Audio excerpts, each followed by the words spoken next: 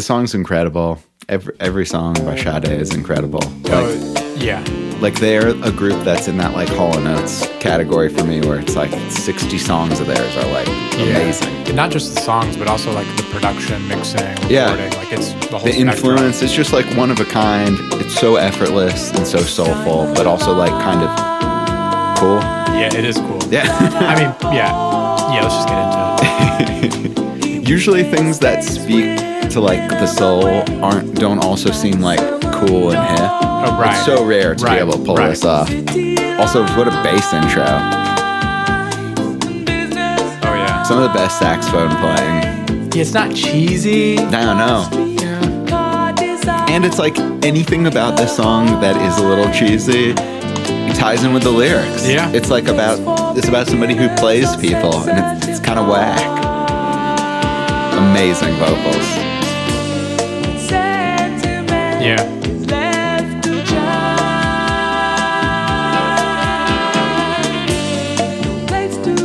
It's definitely like, what's cool about this song is about a guy who's like hooking up with girls all around the world. So it has kind of influences from like different places in the world. That's cool. I don't know if that was intentional. And I'm not saying just because there's a conga, it's Latin music, you know, like. Yeah. Oh, it's like they write such a good pre-chorus here too. Great mixing on that sax. Yeah, the bass is great. Oh, the bass is maybe the best part. There's a bass solo on this song too coming up. We'll listen through that for sure.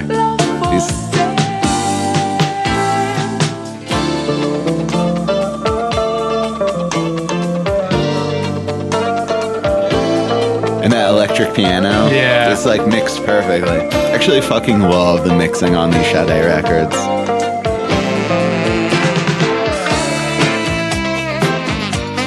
Like the beat opens up a little bit, yeah. Also love the song where they list a bunch of places. For some reason, that always gets to me. Yeah. I'm like, yeah, lay to Chicago.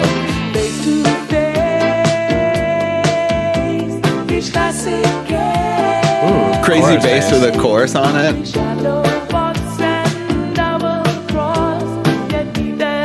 Like that you can hear that like super tinny Ovation acoustic guitar, the Al Di Meola. Wow. Welcome to Listen to This, a podcast in which we explore songs we like. We research what they mean, how they were recorded, why they were written, why we like them, and why you should listen to this. Today we are discussing Smooth Operator by the legendary R&B soul group known as Sade, not Sade for the people out there. Yeah. They got to put like one of those like phonetic. What are those things called? Damn, I should know from like speaking Portuguese, but like a little bit. I don't know what they're called. It's like a weird name for those little things. Not all I know is the umlaut because I was so into like Finnish metal at one point in my life. A lot of people pronounce the Sade Sade. I think that's how you know somebody doesn't know what the fuck is up. Once there was a girl who wanted. She can't even read. To cut it out, dude. You're gonna get us in trouble.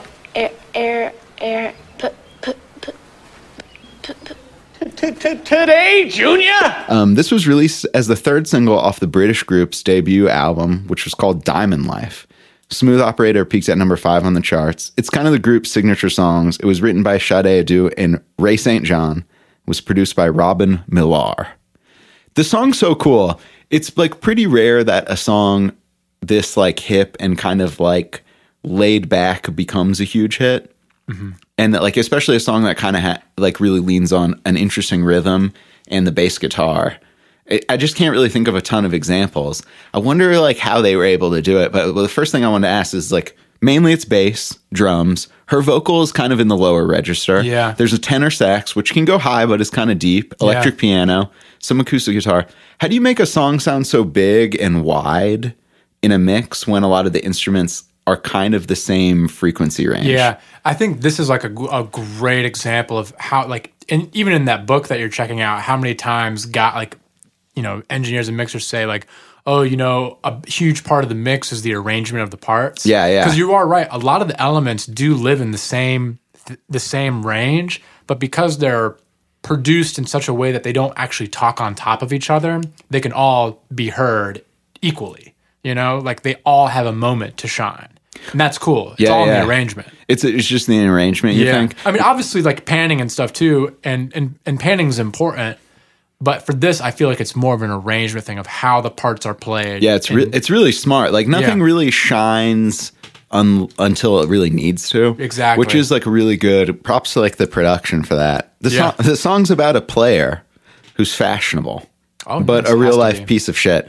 I was getting in on this song because I listen to Sade all the time. Like for the people out there, this is like one of my groups. Like I don't know if you do this, but I always like listening to music like all the time. But sometimes I don't know what to listen to, and I just have like the standbys. Yeah, I definitely have standbys. So I probably listened to this Diamond Life album like 500 times. Right. So I was thinking about how the song, maybe it's about a player, but I think it kind of serves as an allegory for global capitalism. Do I really have to do this, Dad? Stan, now more than ever, you need to understand the importance of saving money. But Grandma said I could use this money to buy whatever I want. Okay, next please. Go on, Stanley. How can I help you, young man? I got a $100 check from my grandma, and my dad said I need to put it in the bank so it can grow over the years. Well, that's fantastic. A really smart decision, young man. We can put that check in a money market mutual fund. Then we'll reinvest the earnings into foreign currency accounts with compounding interest, and it's gone. What? It's gone. It's all gone. What's all gone? The money in your account. It didn't do too well. It's gone.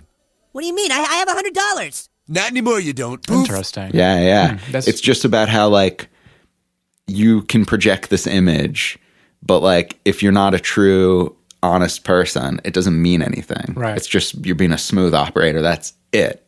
So obviously listen to this song too many times.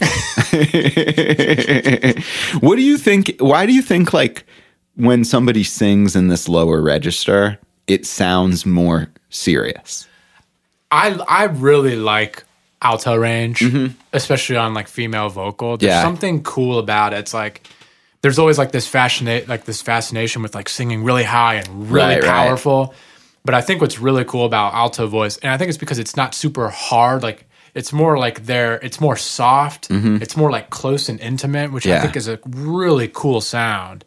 So for me, like when I hear alto voice on a song, and like songs like this or pop songs or anything, I'm immediately like, this is cool. Because it's not like a very popular thing. Yeah. It's like we think of Toni Braxton, obviously. Yeah. But it's like who else has a lot of this lower alto voice thing going on? Yeah, what I think it does is it feels like, for me, it's like, and this is how I always felt about Sade, and especially the vocals, it's not very try hard.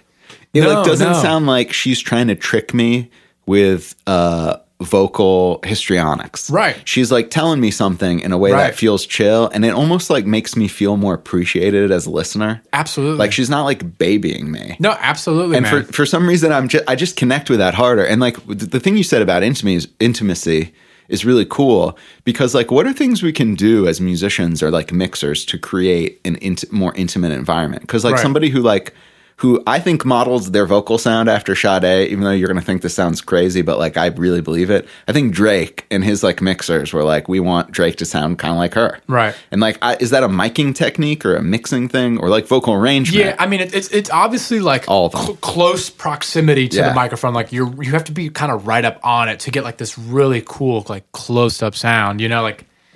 And it's elements of compression and ambience, and I mean, and obviously with Drake's, it's like super compression, where it's like right up in your face.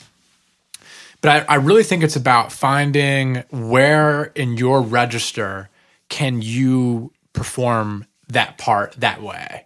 You know what I'm saying? Like you can put as many plugins and all this stuff and all the production stuff in there, but if you can't find it within your own space, then it'll never sound the right way. I just always like feel like when I listen to her music and her sing, it's like a part of my spirituality that has always existed. That's like reminding me of like these different messages that she comes across. Whereas like sometimes like when I hear a singer that I really like, maybe I really emotionally connect with their work, like Billy Joel, for example, but like he always sounds like he's performing for me. Right. Whereas like Sade's music sounds like it just is. It exists. It exists. Yeah, it's like, yeah. Which, like, these are weird ass things to say about music, but like, and like, I would challenge like listeners to try that out. Like, really think like when you hear a song, like there's the obvious, like, oh, it makes me feel happy, right? We start there, but then we're like, does this music feel like it exists, or does it feel like it's being performed in front of me? And some of that is from the mixing, right?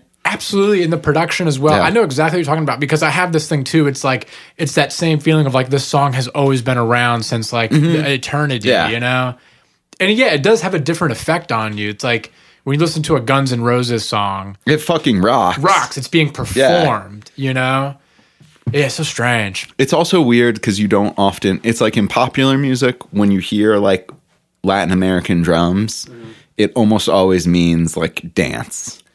And this is like kind of more of a chill, soulful message thing, even though it's groovy, you know, you can dance to this, but it's kind of weird to hear that too. Damn British people. They just know. Yeah. Last thing I want to talk about the song, how do you get that bass sound? To me, it sounds like, what it honestly sounds like is one of those really expensive 5-string basses that, or maybe even 6-string basses that have those maple necks. Yeah. You know, those really expensive ones that have like 6 strings and a big maple neck. That's what it sounds like to me. It's like he's definitely got like a cool, probably like the Boss super chorus. I want to pull it. I've got it like right behind me somewhere. But I see it. But like what I wonder is like, how would you explain a chorus effect to somebody who doesn't know what that is? Yeah, I can explain it. Because a chorus effect is cool. Yeah, it's like what chorusing does is like you have a sound, and what you're going to do is you're going to duplicate this sound on 1 or 2 times. You can do a mono chorus or you can do a stereo chorus. And what you do is you detune the duplicate so that you raise the pitch a little bit and you lower the pitch on another one, and it creates this weird duplicate sound. And I'll do it so that you raise the pitch a little bit and you lower the pitch on another one, and it creates this weird chorusing sound. And I'll do it in this edit. I'll chorus my voice. That's always so cool to me. Like the way somebody explained it to me was like when you hear like a congregation, right, of people singing along, they're not in perfect pitch. And it's because they're not in perfect pitch that it sounds so big. Absolutely. Which to me is crazy that it's like almost better to do things slightly off than 100% perfect. Yeah, like if like people are always that shit blows my mind, dude. Yeah, like I've done multiple sessions where they'll have like 3 people come in to like sing a choir part, and we're like, well, we're just gonna stack it a ton of times. I'm like, yeah, like it kind of works. Yeah. But in the end, it just sounds like 3 people stacked a bunch of times. It doesn't sound like a choir or a chorus because, like you said, like what makes it special is all the different timbres. Everyone's pitch is slightly off, and it makes it so huge.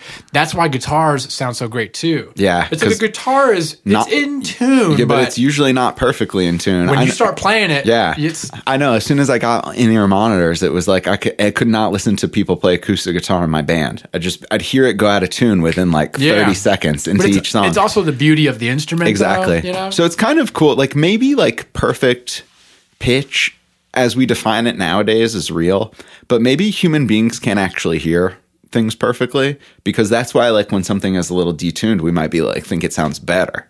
Yeah. It's like it's like a weird art thing where it's like perfection is not really the final goal. Yeah. It's a way to help get us to the final goal. We don't really know what that is though. It's making something sound good, I guess. Yeah, not perfect. But progress. But yeah, exactly. A space of growth. Right, space of growth. This is why I love this fucking Sade. It's like I'm thinking about being a better person after listening to this song. Yeah.